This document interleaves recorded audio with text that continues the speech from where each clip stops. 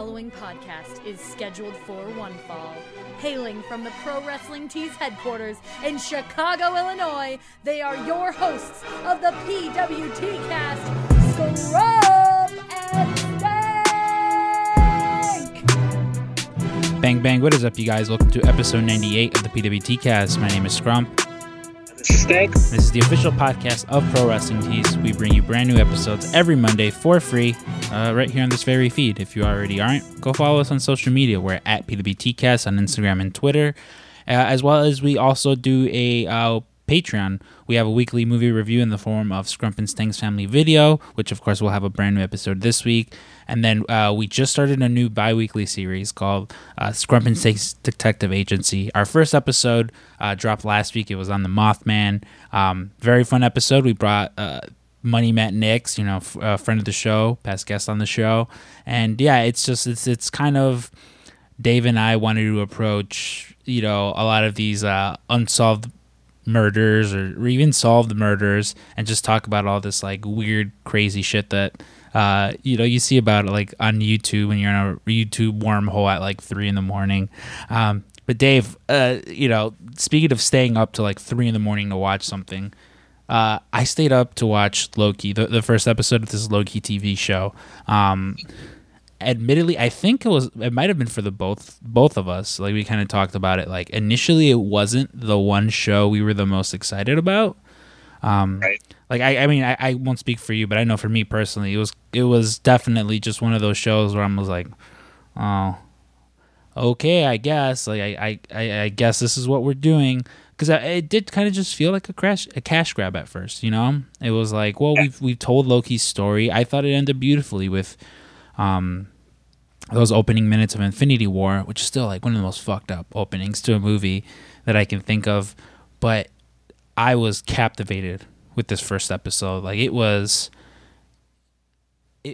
I didn't anticipate any of it, and I thought it was just wonderful. It was beautiful seeing Loki like relive, like the death of his mother and then his own death, and kind of just coming to terms with like this is my destiny. This is what it like is going to happen and is always going to happen, and I have zero say in it. I like as much as he is, this all-powerful being, a god amongst men, can't do anything about like fate. And yeah, I don't know. It was also one of those like instances in which something is about an hour, hour plus in length, and barely noticed it. By the time I finished, I was just like, whoa, what's going on? What's going on? And yeah, I had no idea it was already coming, it was already done. But like, how did you feel about this first episode of Loki? So like, we're really big fans of Loki in the house, especially like my wife and my mother-in-law super love Loki. And initially, I did not like him in Avengers 1. I was like, what a lame, especially when you're thinking about Thanos, and you're like, we get Loki. And, when I was younger, and I was more of a DC guy, but even when I was reading like Marvel books, like Thor always seemed like the corniest character to me. So, at first I didn't like him. He grew on me over, the course of all his appearances in the Marvel universe. I always think like, he's the god of mischief, but like he does have an interesting story to tell. I mean, in the end, all he wanted was like the love of Odin. You know what I mean? He wanted to be treated equal, which, funny enough, they show, I think they're in Italy in like the 1500s, and some guy's stabbing someone, and the little kid points to the devil with the horns. I mean, like the story of the devil is very similar to Loki.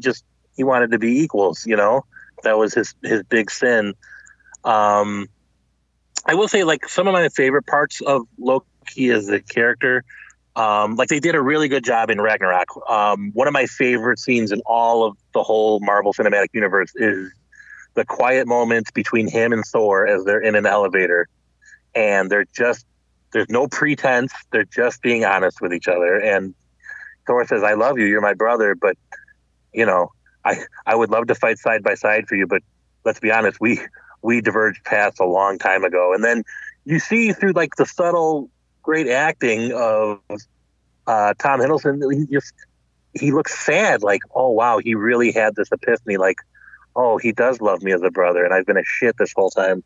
And so you get that in this because like this Loki has not had the growth of the Loki we've come to know and love. And he's sitting there, and he's all blustery. He's got that preset line of, I'm burdened with glorious purpose, and he's watching the predetermined events of his life, and he's like, holy shit. You know what I mean? He has that quiet moment of resignation, and I don't know. I think this show is going to be really interesting, and I don't know about. Well, I do know about you. I like that we're starting to see more of the cosmic and more of the supernatural elements of the Marvel Universe.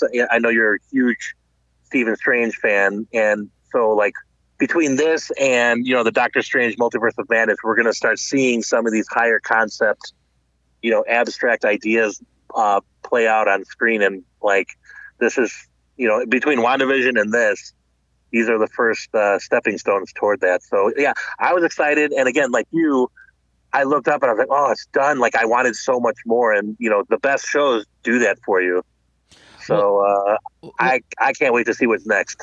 What's funny because you watch, there was an interview with the director with the writer of the show, where he was talking about like that the little video of like the multiverse video at the beginning. They're like, it is probably the most important thing throughout the entire show, and yes, it's like they talk about this. What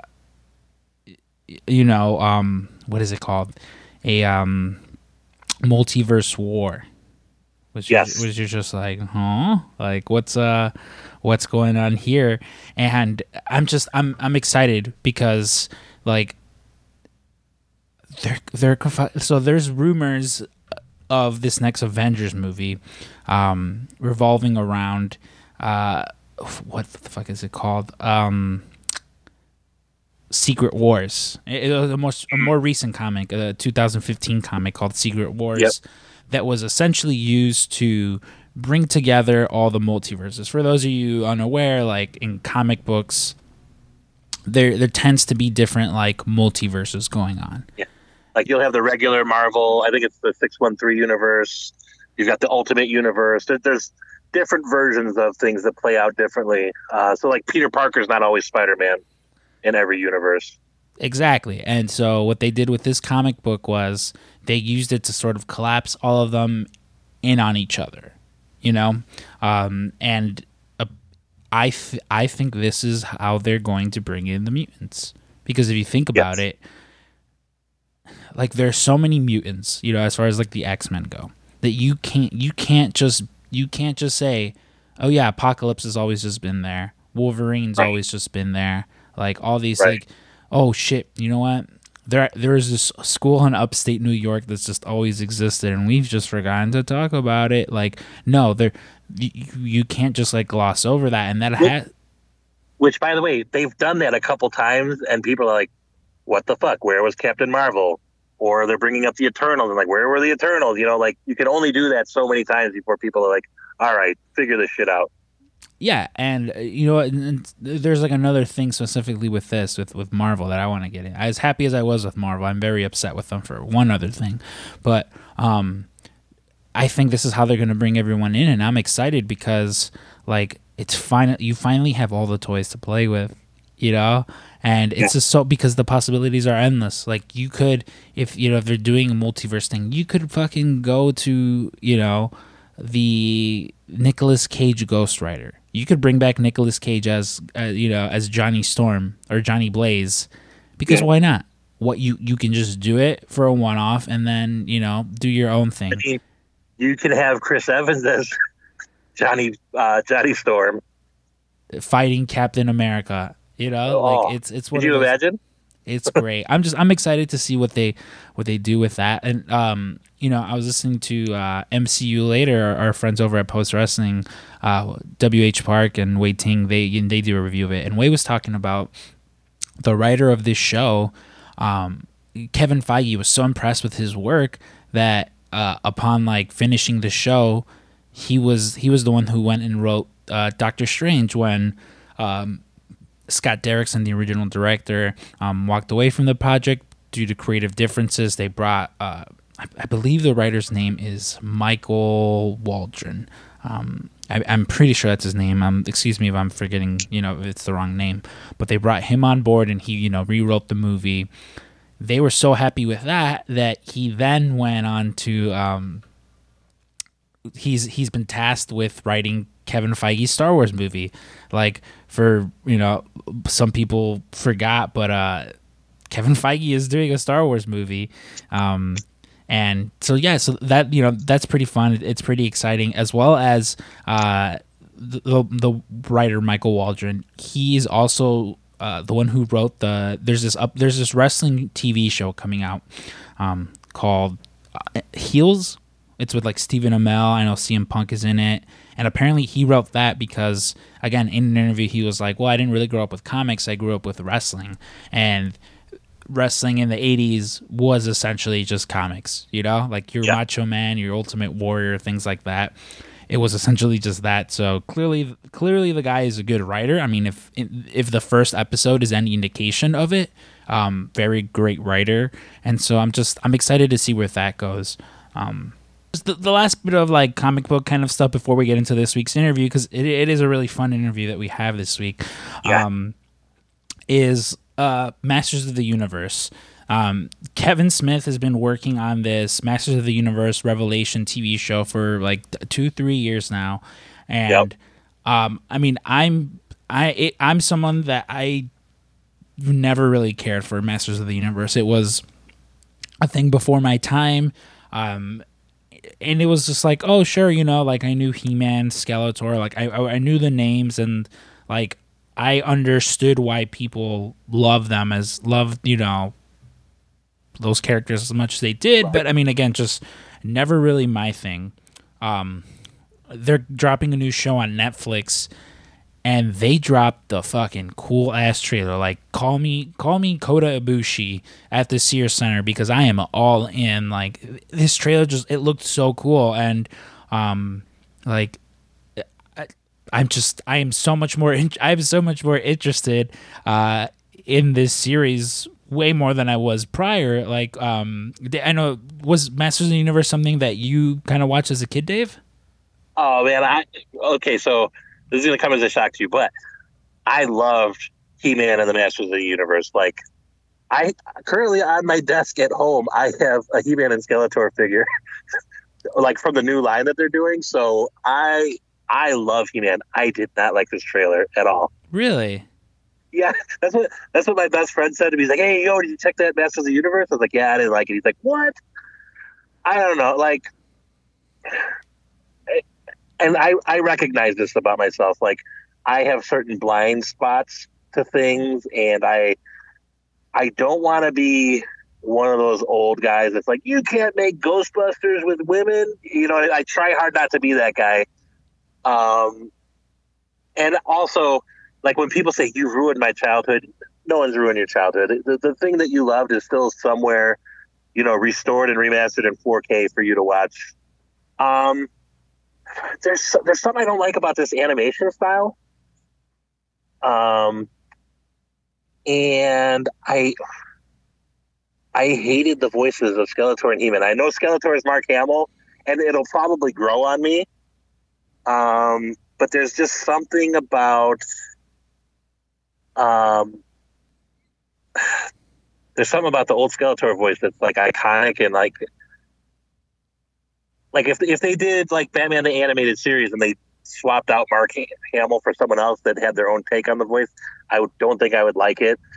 And it's just, I don't know, and I hate He-Man's voice. Oh man, I don't like it. But there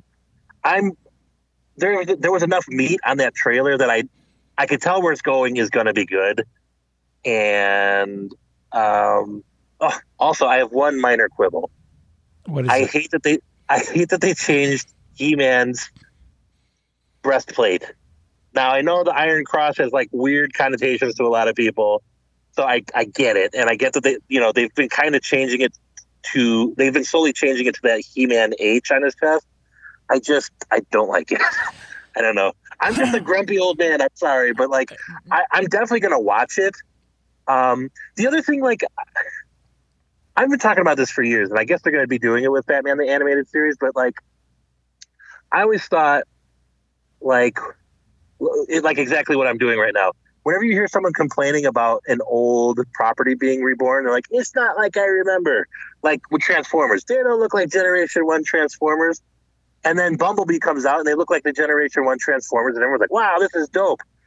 Like, in my head, I was like, oh, it would be cool if what Kevin Smith is doing is taking the old Masters of the Universe, keeping the same art style and as much of the voice cast as possible, and then just like updating it to like it's better animation, but it looks like, you know, like Funimation He-Man, and it's not happening. And every time they've tried to reboot He-Man, it's never lasted. You had like the New Adventures of He-Man, you had Master of the Universe, 2000 plus, and it just doesn't stick for very long. So I don't know. I'm hoping this does good because like more He-Man is great, and especially if they tweak it so it's not so much of a, male testosterone wank fest, which is what He-Man is a testosterone boy's power fantasy. But if anyone could do it, it's Kevin Smith. I'll tell you that. No, I mean, and I get what you mean, because I definitely like I was sort of in that boat last year when watching these like at the beginning of the pandemic. They rebooted Digimon for me and kind of were just like, hey, this is what all these kids are up to now. And like some of the English voices came back. The animation style was definitely different, and they used none of the English music. And so it was one of those things where like it was different enough to where I was just like this isn't my... That's not my Digimon. Yeah. That's not my Digimon, but I enjoyed it. And I mean, and I think all your criticism of this is valid, but like, Kevin Smith, he is someone who like, he doesn't half-ass whatever he does. Like, say what you will about how you feel about it, but like, he is never someone who will go into a project and like, I don't know, like, I guess it is what it is. Like, he never half-asses it. So, well, I'll just tell you, if this is anything to judge how he feels about the project, he did a first listen to part of the soundtrack and the first iconic voice line of the, I have the power. He did it live on the social media and was in tears. So like, I know that this guy loves He-Man as much as I did. And so here's the other thing too. While I do have my quibbles, if you're a fan of anything, especially like retro stuff, us old retro IP guys are the worst. I acknowledge that fully, because it's always like, that's mine. That was from my time, and you don't get to do anything with it.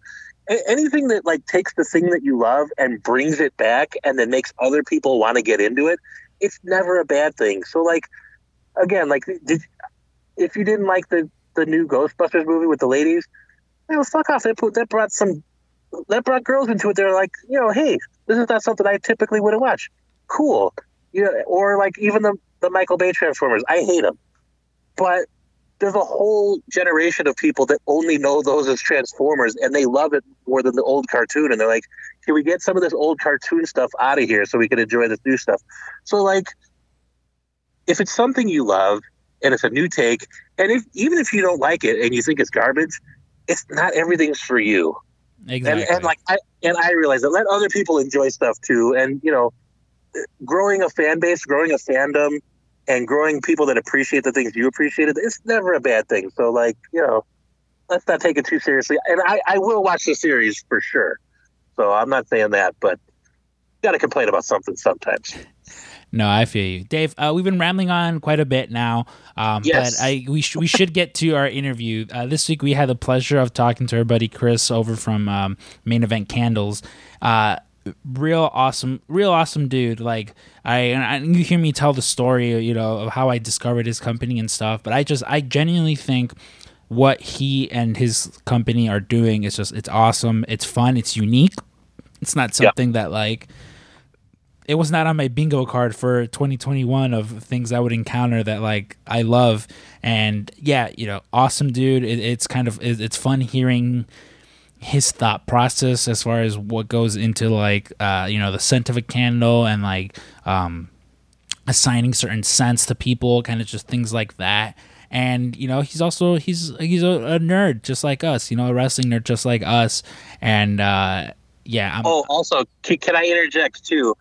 You're going to hear many times over the course of this interview, and you might roll your eyes at it because you think we're doing about a bit of brown nosing, but like, I cannot tell you how good this candle smelled when, as we were doing it, we had it lit. It's one of the best candles I've ever smelled in my life. And I kept bringing it up and I'm like, oh God, this guy thinks I'm BSing him. But no, it's genuinely one of the best candles I've ever smelled. So, and the candle, for reference, is the Marty and Sarah Handsome Boy Championship wrestling candle. It smells so good. I and rum. And again, some people might be like, that's a weird smell. No, it smells amazing. I placed an order for some more candles, and that was included in there because it smelled so good. It's so manly.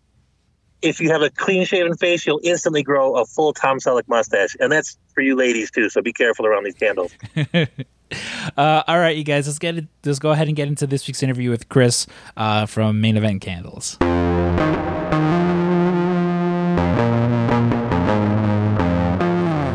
Dave, about a month ago, I'm at work in my office, aka the bathroom, just scrolling Twitter like I normally do, and it came across a post from Marty and Sarah, friends of the show, and they were selling candles. Not only were they selling candles, but they were like wrestling themed candles, and us, we love Marty and Sarah, we support them in everything they do. So I figured, hey, I'm gonna pick me up both these candles. There's two different scents, and yeah, the candles, they came in maybe about like a week or two later. And I mentioned to you, like right at the start of the pandemic, a friend of mine, Maria from New York, she has sent me like a care package of some goodies. And there was this one specific candle. It smelled so good. It was my favorite scent as far as candles go. And I remember once, I went through it. I was like, hey, where did you get this? I want to get another one. And she was like, oh, I have no idea. I was just walking around the city and I found this candle, smelled good, I thought you'd like it. And so I was under the impression I'll never get to smell this scent again. I'm gonna be lost. Well, what do you know, this candle comes in and it smells just about as close to it as possible. I'm of course talking about the Handsome Boy candle, the nice smell of tobacco and sweet rum. And I loved it like right away. And like I immediately reached out to this company, Main Event Candles. I was like, oh my God, they smell so good. And like the thing with you and I think that we love is like finding people that love wrestling and just incorporating that into like other passions of theirs. And with this one, I don't know about you, I'd never heard of like wrestling candles, because even at the shop when we were like, before we got here, we're like, yeah, we're going to talk to this guy Chris from Main Event Candles, and they were like, well, what's that? And we started explaining it. Everyone was like, huh? They're like, what do you? Yeah. Like, someone was like, is it in the shape of a wrestler? Which I was like, no. I'm like, that would be weird. Yeah, that'd be weird to like, oh, you want this Stone Cold Steve Austin candle, and it's in the shape of Stone Cold. No, yeah, it's we're of course talking to Chris from Main Event Candles today, and we're so happy to have him on because again, like, who would have thought, like, like the common conception is like wrestling fans are just like these savages and barbarians, and they don't want to smell nice. Yeah, quite the opposite. Well, and here's the other thing: neither you nor I smoke or drink, yet we were both intoxicated by the scent of this candle. Exactly, yeah. So, ladies and gentlemen, without any further ado, let's welcome Chris from Main Event Candles. Chris, how are you doing? Hey, thank you for speaking to me. Yeah, very good. Thank you very much. How are you guys? Good. We're doing pleasant, especially with like, it's the room smelling as beautiful as it does thanks to your candles. I guess just from the jump, like, where does this idea to do wrestling themed candles come from? This is one of those things, really, where I heard you say in the intro there about people who've incorporated wrestling into their other interests, and I've been making with my partner, we've been making candles for a few years now, just more kind of standard scented candles, And I'm a lifelong wrestling fan. Since it was some of my earliest memories are wrestling related. So it just kind of one of those eureka moments, really, where one day I just thought, well, why not try and combine the two? See what we can come up with, and but yeah, it's kind of how we got rolling, really. It's probably around about a year ago now that we first started actually looking into it, and I think we've been selling for about 6 months or so now. So yes, it was a relatively recent idea, but yeah, it seems to have steamrolled pretty quickly. We're pleased how it's going. Who was like the first? Who was the wrestler or wrestlers in mind that you had when? Because I imagine you're like, all right, well, we're launching this. We're gonna need like a specific there's a specific scent or scents that we have in mind. Like, how does that go about? Do you go, I really think this wrestler would. This is what they would smell like. Because that's kind of like weird, I mean, if you imagine wrestlers, they probably just smell like very sweaty or like whatever deodorant they're using because they're out in the ring and stuff. But like, how do you go about like, I really want to incorporate this specific scent with this wrestler or this group of wrestlers? Yeah, I mean, it kind of varies, I suppose, from from wrestler to wrestler, or podcast to podcast, or whoever it is. I suppose in the case with Marty and Sarah, they've been so good to collaborate with because they just had so many ideas from the get-go. They were like, okay, well, we like this. We want to do something that's tobacco-based. We want to do something that's more of a savory scent, and so with in that instance, it was just simple. It was I sent them out some small sample sizes, and they chose from there.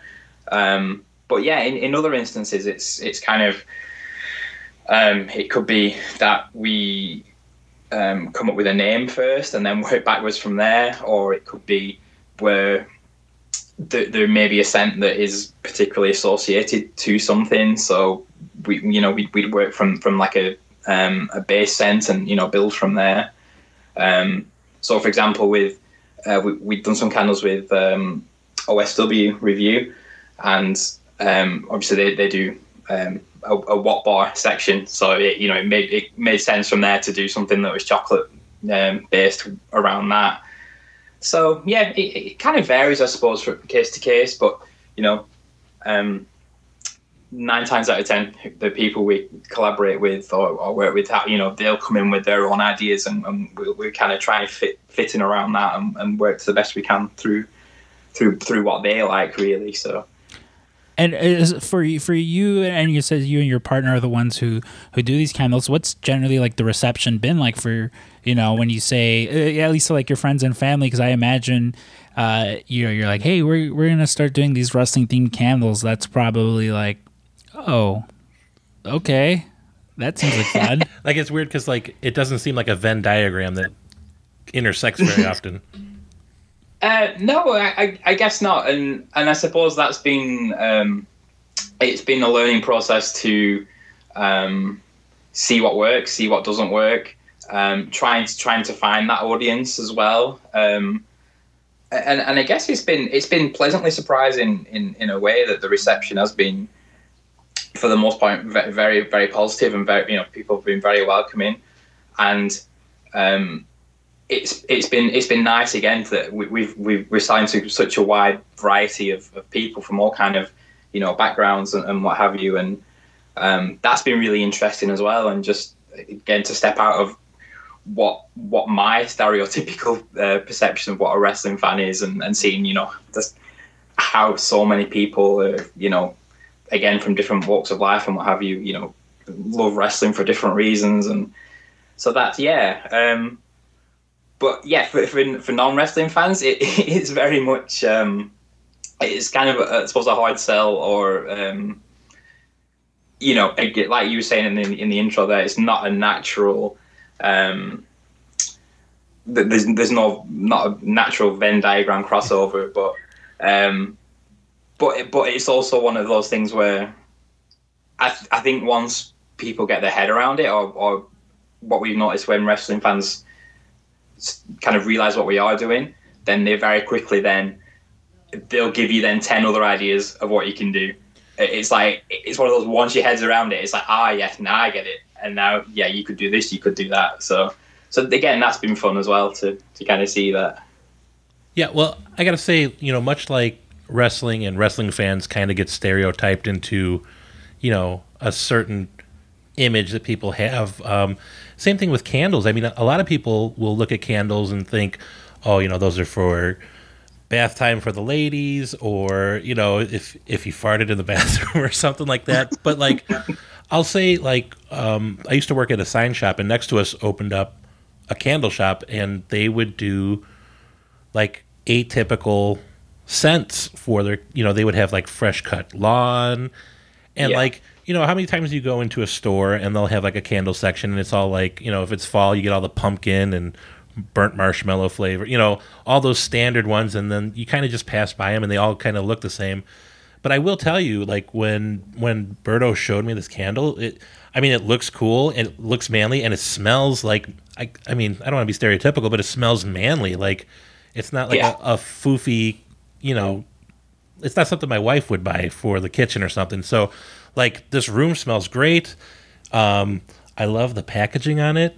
And, like, just because it doesn't typically get seen, by the stereotypical people, I think that's where you have the best room to grow and innovate and show people something that hasn't been done 45 times already, Yeah, absolutely. Just to go back on something you mentioned there earlier, it's like there's so many creative wrestling fans out there who are, incorporating wrestling into different projects, whether it's so since starting doing this, I've seen so many people who are doing, like soap inspired by wrestling, and things like that, and just to see how many talented people there are out there doing different projects that aren't necessarily catering towards what you kind of class as a stereotypical wrestling fan. But yeah, there does seem to be so much growth in that area. I know there's a lady as well who does wrestling inspired earrings, which again doesn't sound like a natural thing, but they're so cool, and they seem to they'll put them up and they'll sell out straight away, just because it is if that's what you want and if that's what you're into, then that's where you go to get them, so I think hopefully we're covering a little bit of that as well. There's a lot, we've seen a lot of repeat custom and people that are excited for when we release a new candle now as well. So we have some loyal customers, but it seems to be expanding all the time, which is it's really great to see. Well, I will say too, there is something about like niche products within the world of wrestling. I mean, like like with us, like we work at Pro Wrestling Tees, so as far as wrestling products go, it's like you have your T-shirts and whatever other knickknacks that we sell, and like I know we've found when like, oh hey, now we're doing shoes, or now we're doing towels, like you never really know like the market for those kinds of things until you're like, oh hey, yeah, now we do sell stickers, and you realize like, oh yeah, people like love these little like knickknacks. And that's kind of one of the things that I miss about these like conventions, because if you go to like a WrestleCon, you have your booths where people are selling old WWF action figures or old DVDs, but like every now and then you'll encounter something where it's just like, oh yeah, these are like hand sewn pillow coverings with wrestlers on them or something like that, some like niche little thing, and you're just like, I did not know until about 30 seconds that like this is all I ever wanted in the world. And like, to me, I kind of had that experience with you guys where it was just like, oh yeah, of course, like wrestling candles, like that is something that like, why hasn't it been done? Yeah. Why hasn't it been done? Yeah. And again, I think like, to me, I think, like you mentioned, you've only been doing it for, about a year or so. Like, I definitely think once, it's just like once the world opens back up, once the status quo kind of goes back to normal and like people start doing conventions and stuff, like I definitely think you got to hit up some of these, conventions, because I really think like this is something, like people would really want?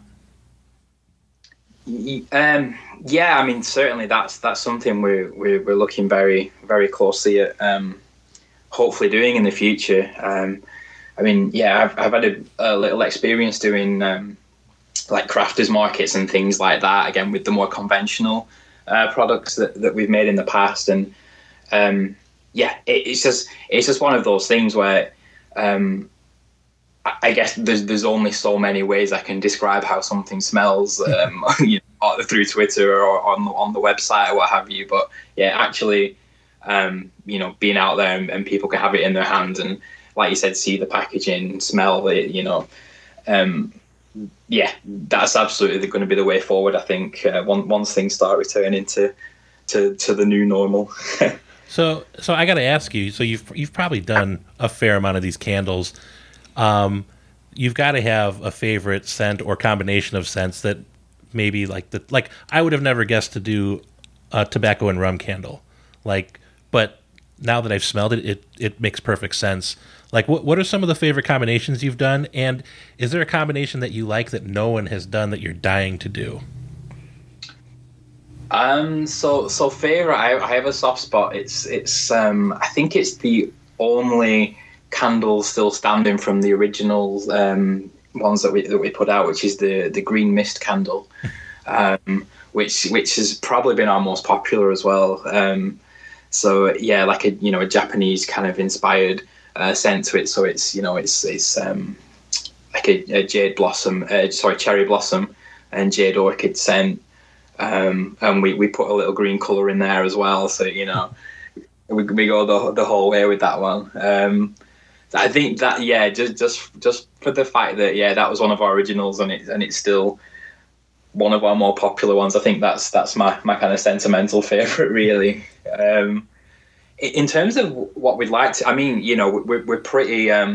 There's a few things we're working on at the moment, which I'm kind of enjoying working on. We're trying to do something that's kind of a little bit kind of donut inspired. So again, similar to the bread, it's got that kind of savoury, but like a sweet with that as well, which seems to be working quite well at the moment.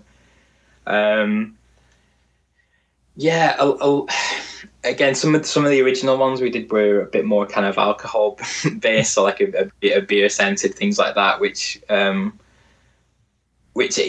may be one of those things where when people can actually smell them, it might work a little better. But we found that they're probably not the best ones to try and describe on the internet, but. I'd love to do more like that though, because like you were saying there, like the tobacco and rum, it's hard to imagine what that scent is really. And say we try and describe it the best we can, but I think once we can get out and reach people a bit more, that would be the kind of thing I'd like to do a bit more of again.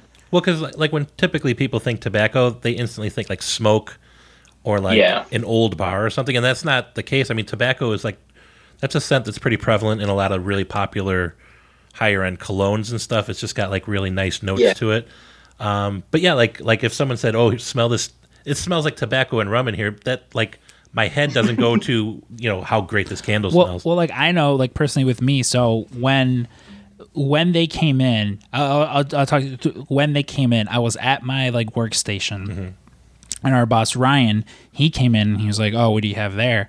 And I was like, "Oh, I have these candles," and he'd actually heard of them because he was aware of the Nyla Rose candles that you did. He was like, "Oh yeah." He's like, I know who they are," and he's like, "Oh, he's like, what are the scents?" And I was like, "I'm not gonna tell you." I was like, "Here, just smell them." And like he smelled the first one. He's like, "This one smells like doughy, like cake almost, like vanilla-ish." I was like, "Yeah." I was like, "That one's breads." And I was like, "Now here, smell this one."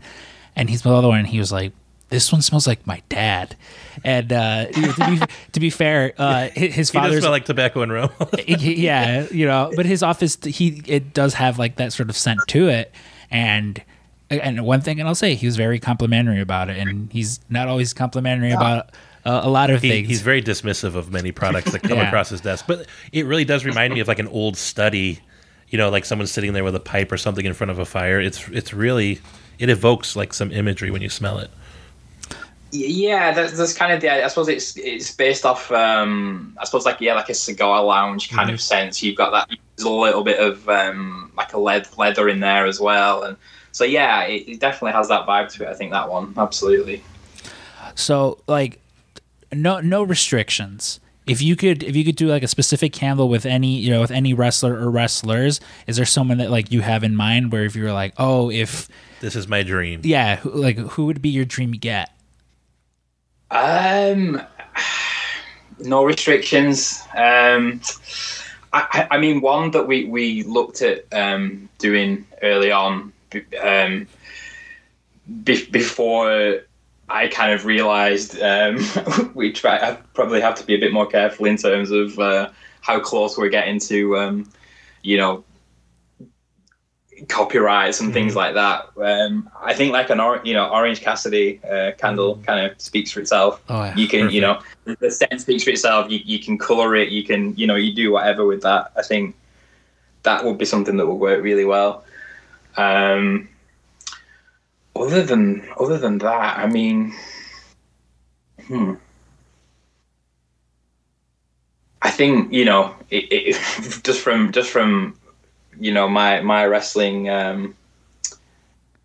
my wrestling youth, I guess. Well, saying not youth really because he's still going now, but someone like Sting would be amazing. So like you could do all the different stages of his, do like a Surfer Sting style candle and a Crow Sting and what have you. And I think something like that would have to have like a range kind of celebrating someone's whole career would be the dream project to kind of work on, I suppose, something like that. I mean, that would be brilliant to have a Surfer Sting one that smells like the beach, and then have a Crow Sting one that smells like rain. Yeah, that'd be awesome. Yeah, absolutely. Yeah. So, like, let's get into your like wrestling history a little bit because it's always interesting to me, like with people with wrestling in general. Like Dave over here, he grew up watching it, way before that I did. Like, I don't get into wrestling until the Go Home SmackDown right before WrestleMania 20. So, like, what's kind of your history with wrestling? Yeah, like I was saying, it's something I've just a lot of my early memories are kind of wrestling, seem to be wrestling based. I've kind of really vivid memories of watching people like Junkyard Dog with my grandma seemed to be obsessed with him for some reason. So it's just like it kind of reminds me of my grandma sometimes when I'm, which is a nice memory to have. But yeah, I'm as old as WrestleMania itself, so I've kind of grown up with it, I suppose, and been kind of, I suppose, the right ages for the the highs and the lows of was the right age for when the Attitude Era came around to their target demographic and what have you. So it's just always been, and I was new generation as well. So for my sins. Kind of stuck with it through the thick and thin. So, and of course, being UK based, I've kind of memories of towards the back end of the World of Sport era as well. So, I got to see Big Daddy and Giant Haystacks over here once, which was as like a 4-year-old kid was amazing. So, there was something that you said that kind of sticks out to me because I find it. Like it tends to happen with like people that watch wrestling with their families where it's like there will be an older like with you mentioned like your grandmother who loved Junkyard Dog. Like with me it was like my dad with Kurt Angle, who for a while when like my sister and I like we were younger, he knew like Rey Mysterio, Eddie Guerrero, and Kurt Angle, and that was pretty much it. And so obviously like he knows like Eddie passed and stuff like that, but to this day he'll be like, what's Kurt Angle up to? Is Kurt Angle still wrestling? Like he's just always like, it's almost like that's his only reference to Kurt Angle. And like the weird thing is like to my dad, he's a gym rat. He's been going to the gym forever, and during the pandemic because he worked from home a lot, I guess he wasn't like eating out as much because like at his work they would just always order in, and so he was just, I mean, he's a muscle guy, but he had like a dad belly. Now he's shrunk down and like he looks like Kurt Angle, like to the point where he's losing his hair. So like my mom shaves his head, and it'll be like literally I was at my parents' house the other day and my mom is shaving his head, and he's just like we're talking well, he's like, oh, work's been busy. Well, he's like, bring a lot of Kurt Angle shirts. I was like, nope. I was like, what are we having? He's like, what is he up to these days? I was like, does that guy win a championship yet or what? yeah. I was like, well, it's like he's retired, so he's not doing much wrestling. And he's like, oh, okay. Because one of the things I noticed too was you have a younger daughter. Is she into wrestling at all? Or because like I know Dave, he himself has a daughter, and like before the pandemic, and she would come with us to some of like the local indie shows around here. Is that something that she's gotten into at all, or is it still like not her thing? I think it's something she tolerates more than anything. To be honest, it's like she'll always if I've got something on the TV, she'll kind of roll her eyes and it's like, oh, Daddy's program's on again. But she's I don't know. She does like there's certain things she will watch and will keep her interest and what have you. But it's just one of those things where I've consciously tried not to push my own agenda on her and let her find her own things that she wants to be into. But there is a part of you that's always like, oh, come and watch this with me. Come and sit and watch this, and trying to impress my 5-year-old daughter. But I suppose I was around her age really when I first started getting into it. I have a couple of slightly older nephews who are just starting to show an interest. So of course I'm the uncle who's like bringing a new wrestling figure around every week, saying, oh yeah, have this play with this. So that's kind of cool as well to see. See, I think the oldest is 11, and the youngest is, I think he's 8. So yeah, they're just starting to take more of an interest. See, I could relate to the nephew part because I myself, I have 2 nephews. Well, I mean, one's 9, the other one is like 2. So the 2-year-old, the 2-year-old loves chasing pigeons in the park. Like he has no real interest. But with the 9-year-old, like I found, because like I've always, especially when I was younger, I would like try to get him into the things I was into, and it wasn't ever working.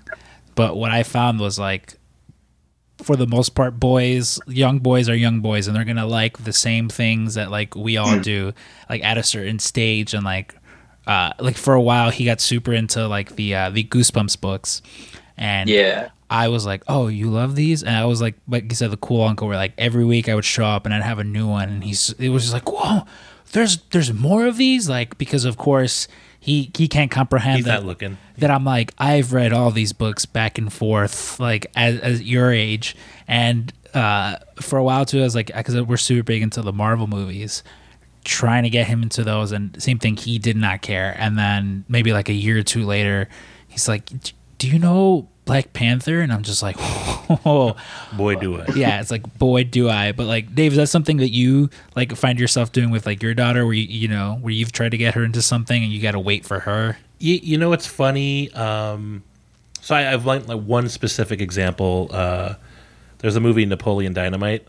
Like there's a bunch of like really funny movies that like she was too young to get or something, but like now that she's older, there's like Adam Sandler movies. I'm like, oh man, you're gonna love these, because like she has no frame of reference.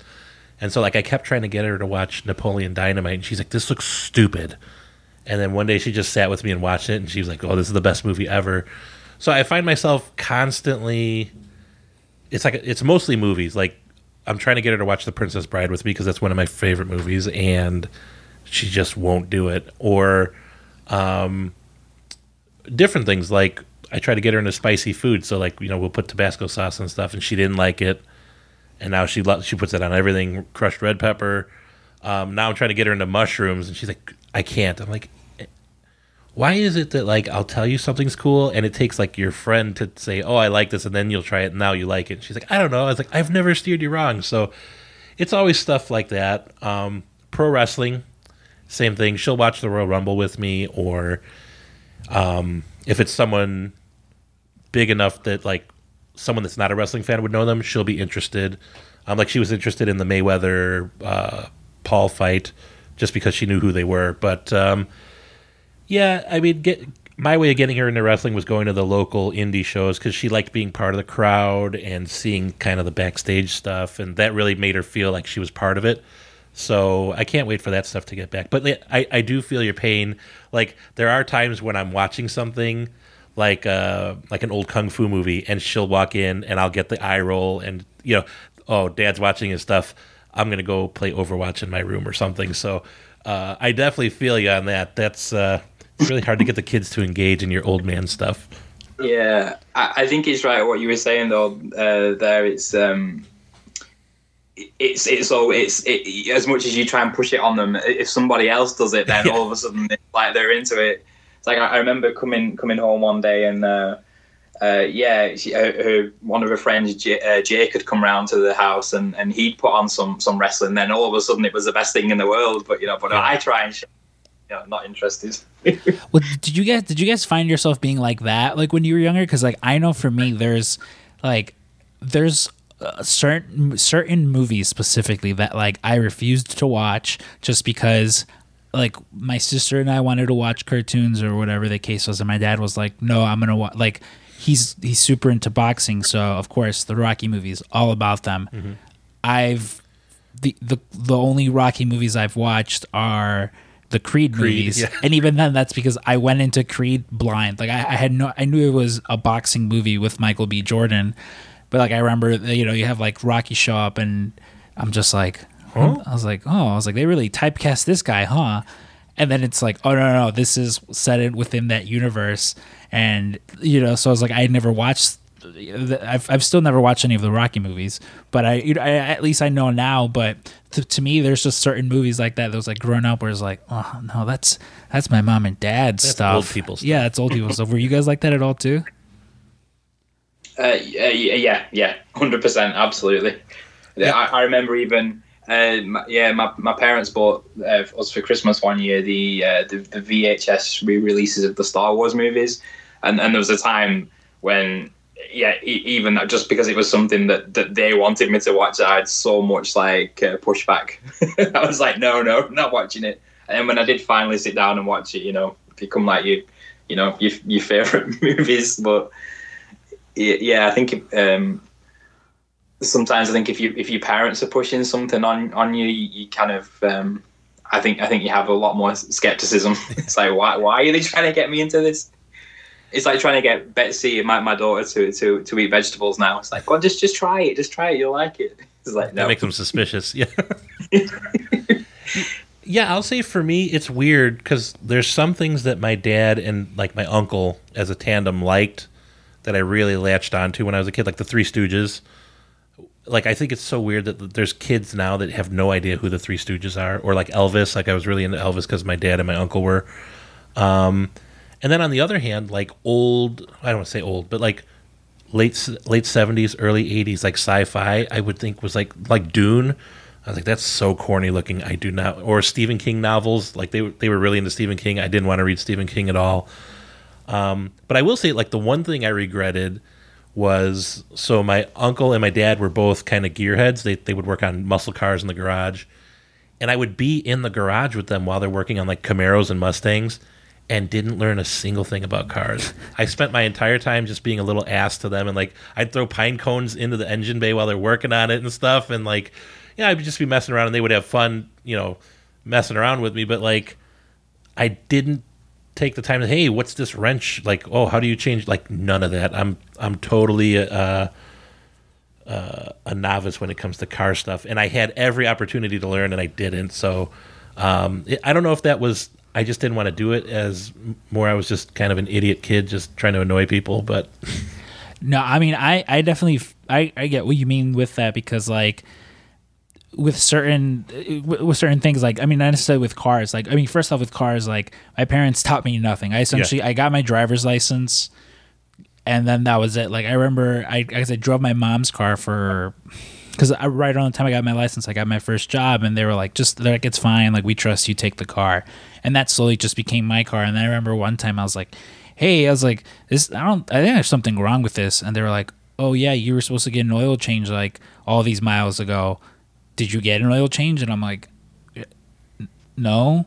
When when was I supposed to do that? And they're like, well, like every 3,000 miles. And I'm just like, oh, okay, well, nobody ever told me that. Like, there were so many things where I was just like, hey, like, how do you refill the windshield wiper fluid? And I think I think maybe it was just different time. Like when they grew up, like they taught them all these things. Cause for me, definitely not. It was just like, you know, these are the rules of the road. You got to learn these things, and here you go. Now here's your driver's license. Like, I learned almost nothing. Everything I've learned has been from, like, friends and the family who have been like, oh, this is how you replace your windshield wipers, or, you know, this is how you check the oil, just things like that. And I was just like, oh, okay. And so, like, I oftentimes feel, like, ill-prepared when I have, like, friends my age who are just like you mentioned, they're like, oh, yeah, I can take apart this, you know, this car engine and do all this. And I'm just like, yeah, I will drop mine off at the dealership and they will probably quote me too much, and then I'll find someone else who will do it for like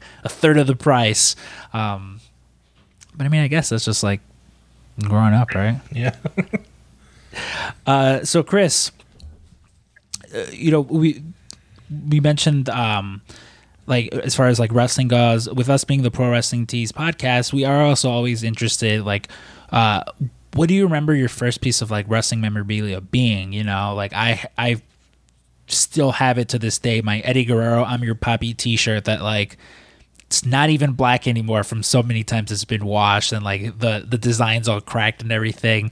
Do you remember what your like first piece of wrestling memorabilia was? One thing, I don't know if it was necessarily the first thing, but one thing that you were talking about earlier just give me a really vivid memory of, and you'll kind of see how it'll kind of circle back on itself. But I had it was a set of it was rubber molds like wrestlers. I think there was a Hulk Hogan, there was a British Bulldog. I can't remember who else, but those are the two I remember. Probably an Ultimate Warrior as well. And it was like you would put you would make a cast out of them, and you'd have the little figures then, and you'd paint them and what have you. And that was one of the first things I remember. And weirdly enough, again, this just kind of triggered a memory. Is my dad's around that age he'd started making candles himself, and he was looking at different shapes to make, and he would use these molds to make wrestling, so like a British Bulldog shaped candle. So I know in the beginning there you were saying about, we were just joking about, you know, wrestling candles, is that shaped like the wrestler? And I was like, oh my gosh, yeah, I remember my dad actually doing that now. But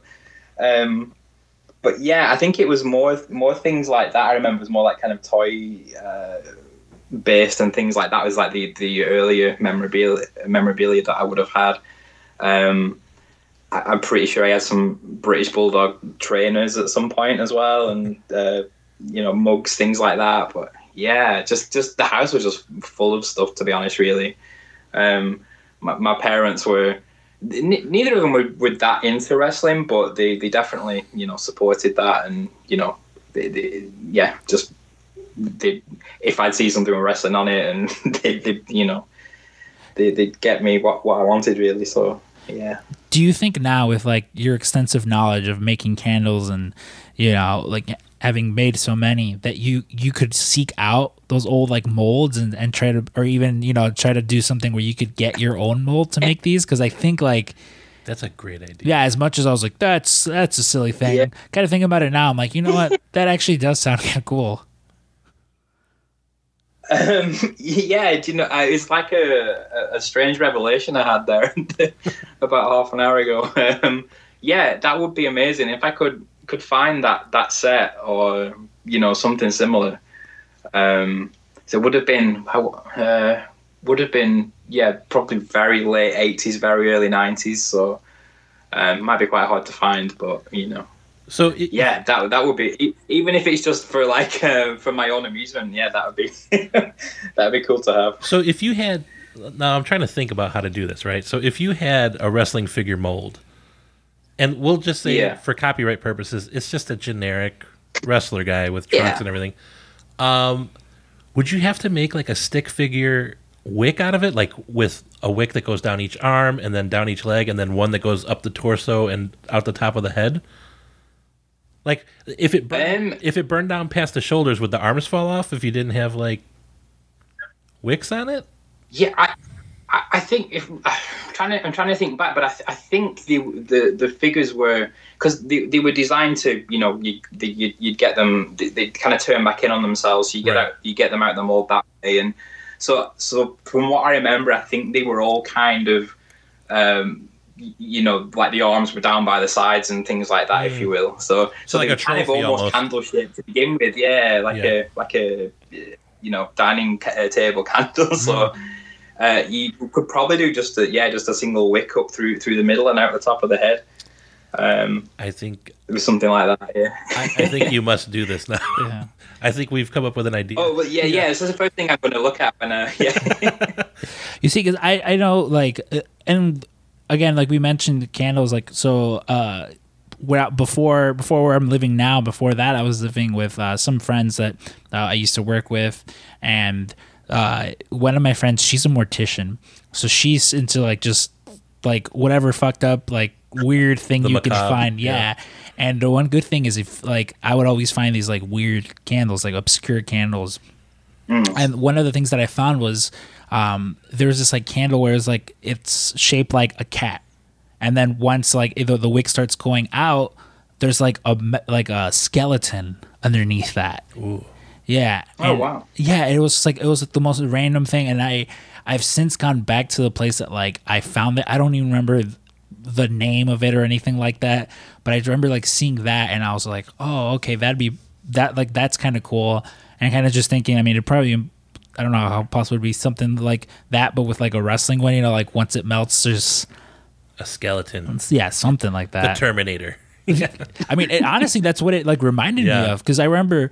Like, I bought it, I was just like, oh, here, this will be cool. And then one time it was actually, like, lit, and I'm staring at it, and I was like, oh, this totally does just look like Arnold with his face ripped off and, like, you know, him running after. Well, I will say, that's what, and I know that you guys are probably rolling your eyes when I say this, but, like, that's what I like about, like, really good candles. Like, there's so many times where you see, like, a cool candle that, like, melts and, like, different colors come out as it melts, or you get, like, something, again, that's not like cucumber melon or something. You get a tobacco and rum, and it's brilliant. Like, there is so much space to go out and just do creative stuff that, like, nobody's thought of. And, like, someone can see it and be like, oh, wow, that is a wrestling man candle, like a statue, you know? And, like, I don't know. I hope it gets made. Well, I'll say this. I know how particular some people can be about them, because before I worked here, I worked at this clothing store, Kohl's, and they had a candle section right next to like the customer service area where I worked. And so occasionally, and it was always like a morning, like a Tuesday morning, it would be a nice little old lady. She'd come over and she'd say, "Can someone help me? I'm looking for this particular scent." Sure, yeah, I'll run around and help you. And you know, she'd be like, "I'm looking for, you know, this ocean scent," and I'd be like, "Oh, well, here's this one." And then nope, this one doesn't smell like the one I'm talking about. Do you have any other one? And you're just like looking for this particular candle that never exists, because it's always like, oh, this is the one, and they're always like, you should have got it when you saw it. They're like, nope, it's not the one.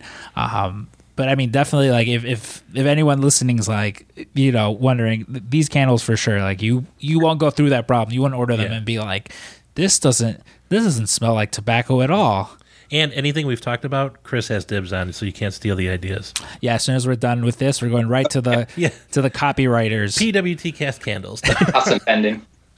Well, Chris, you know, thank you for coming on and talking with us. Like we mentioned before, like we love seeing like people do these creative things, like, because I mean, especially like where we work, it's like we have the Pro Wrestling Crate, which is just like our monthly crate boxes with just random knickknacks, and I think part of the fun in that is seeing people also think of like, you know, would it be really fun, like a war horse ruler, or like just random, you know, random things like that, where you're just like, oh yeah, like a hornswoggle measuring tape, because why not? Like these random things. And at least to me, you know, seeing, you know, you able to bring like the world of wrestling into this thing that nobody would have thought of, like wrestling candles, of course, has been awesome to me. And like, the best. You know, I hope that you guys prosper. I hope that 2021, 2022 is your guys' year, and we go, oh man, remember we had Chris on before, you know. Oh, he was the candle man. We can't even get a hold of this guy now. He's so busy. Yeah, never responds to the DMs anymore. It would be cool if we worked on a project. I'll always respond. Awesome. Well, Chris, before we head out of here, anything you want to plug? You know, your socials and all that. Yeah, I mean, you know, we're quite easy to find. We tend to use Twitter more often than not, which is just Main Event Candle, at Main Event Candle, without the S on the end for that one, just for the character limit. Yeah, maineventcandles.com. We've got everything on there.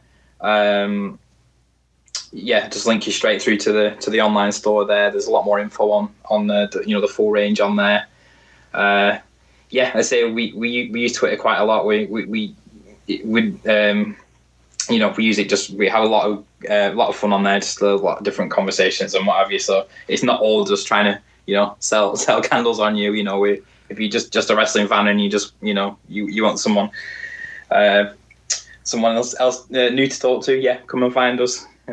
We do have an Instagram as well, which is the same handle. Don't use that quite as much, but yeah, certainly always on Twitter.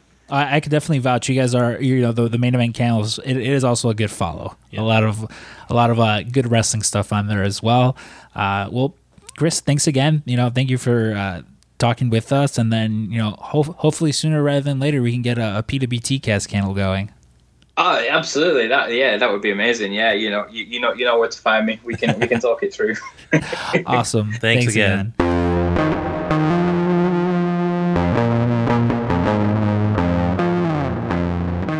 Shout out to Chris from Main Event Candles. Rumor has it there might be a PWT cast related project in the works. You'll have to, you know, you'll have to tune in into a particular episode to hear more about that. And that is all I have to say about that. Dave, what? Oh shit! You know, one thing that I keep forgetting to talk about.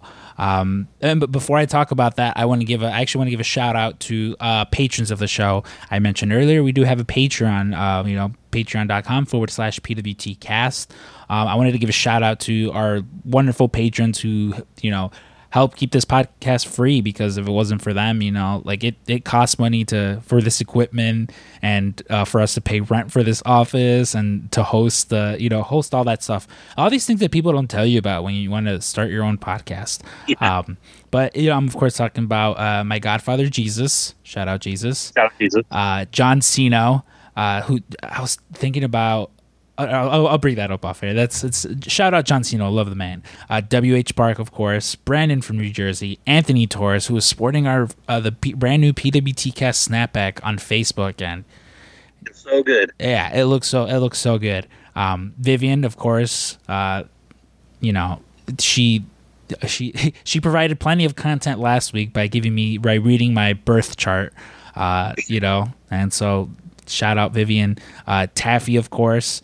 Our man Ryan Crossley, Hot Topic Joe, Jonathan Mayer, Shannon Howanick, our man Neil, who we'll be talking to very soon, the Invincible Man himself, Ryan Mears, our boy Joshua Davis, our little buddy Mark Villanueva, Jesse Kohlenberg, and of course Clifford Frazier, the man.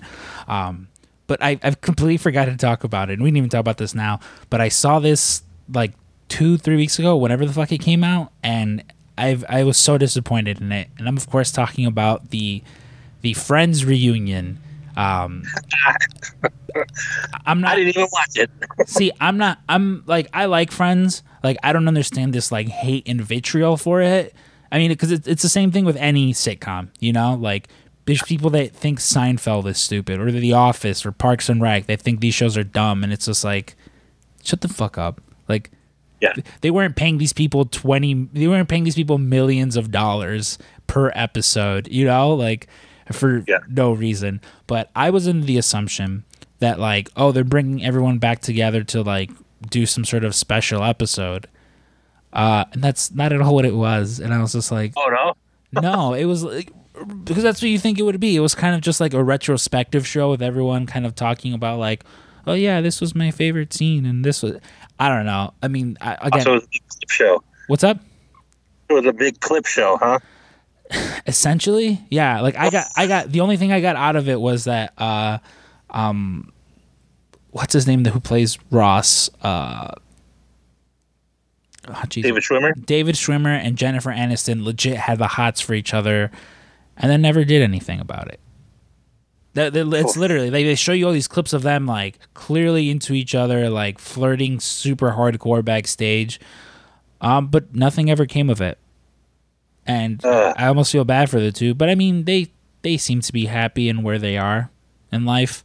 But yeah, I just wanted to mention that real quick because I made a note of it and I never brought it up until right now when trying to go through my notes, and I saw it there.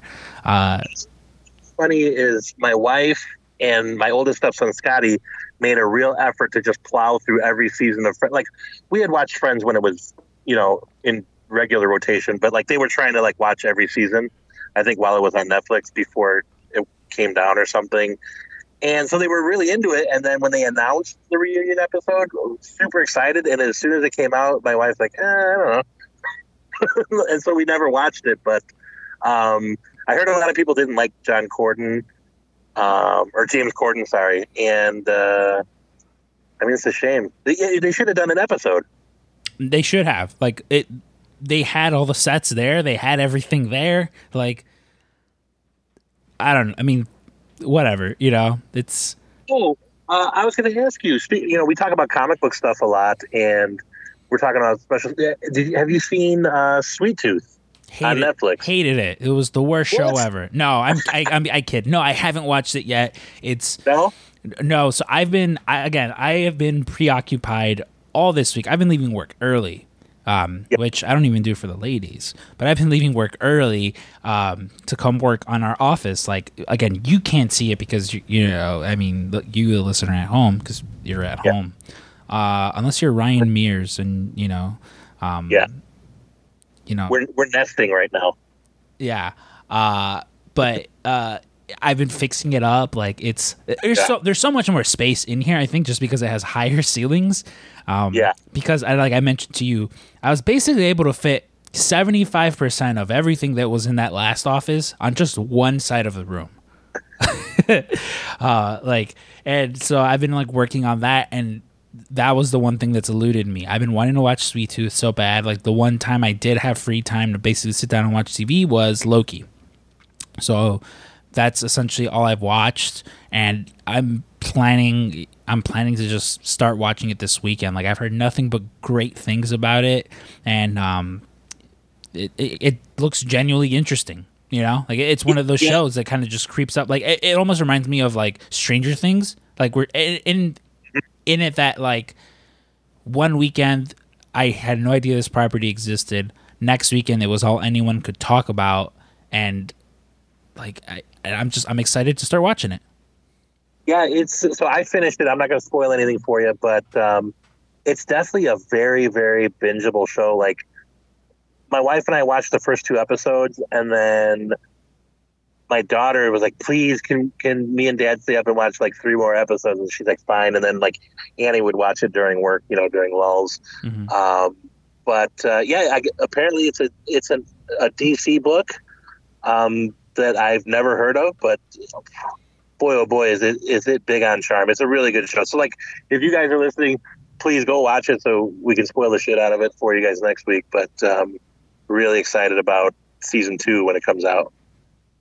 Oh yeah, I mean, again, if and there's people whose opinions I actually like, I take to heart. Like, oftentimes people will be like, "Oh, you should really watch this. You should really watch that," and it's just like, yeah, right. It's like, I don't know. You also really like Tyler Perry movies, so like, how much can I, it's like, how much can I really trust what you're saying? But no, I'm definitely very much excited to start watching this show. Again, just because it's like I need something to watch in between Loki, because I'm a sociopath and I stay up till 2 a.m. when it comes out. So, that's fine, but it's just, we live in such a great time. There's such an abundance of comic book related media that like we are spoiled, You know, it's an embarrassment of riches. An embarrassment of riches. I say that as all my Marvel Funko Pops stare at me in the eye.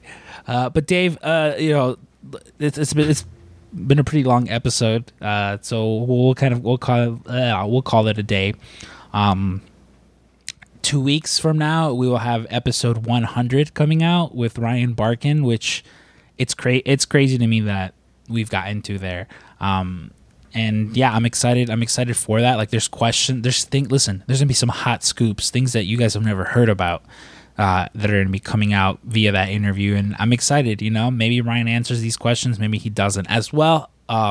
If you sign up for the Patreon, any of the tiers, you will get access to Ask Ryan a Question. You know, I'll be messaging everyone about that for when we do the Q&A with the Q and Stank with Ryan. But yeah, it's going to be a fun show, and we will have major announcements of things to come. Wink, wink. But Dave, I'm looking at my notes, and unfortunately, I've run out of things to say. Yeah, and I got to run to a softball game, so I too have run out of things to say. So, well, softball. It's raining out here. I hope you guys don't get caught in the rain. But for the PWT cast, you guys, I've been Scrump. And this is Stank. And this is friend of the show, Kenny Omega. Kenny Omega here, friend of the show. Unfortunately, we've run out of things to say, and so, well, we must bid you adieu. So, until next time at the PWT's cast, goodbye and good night. Bang, bang.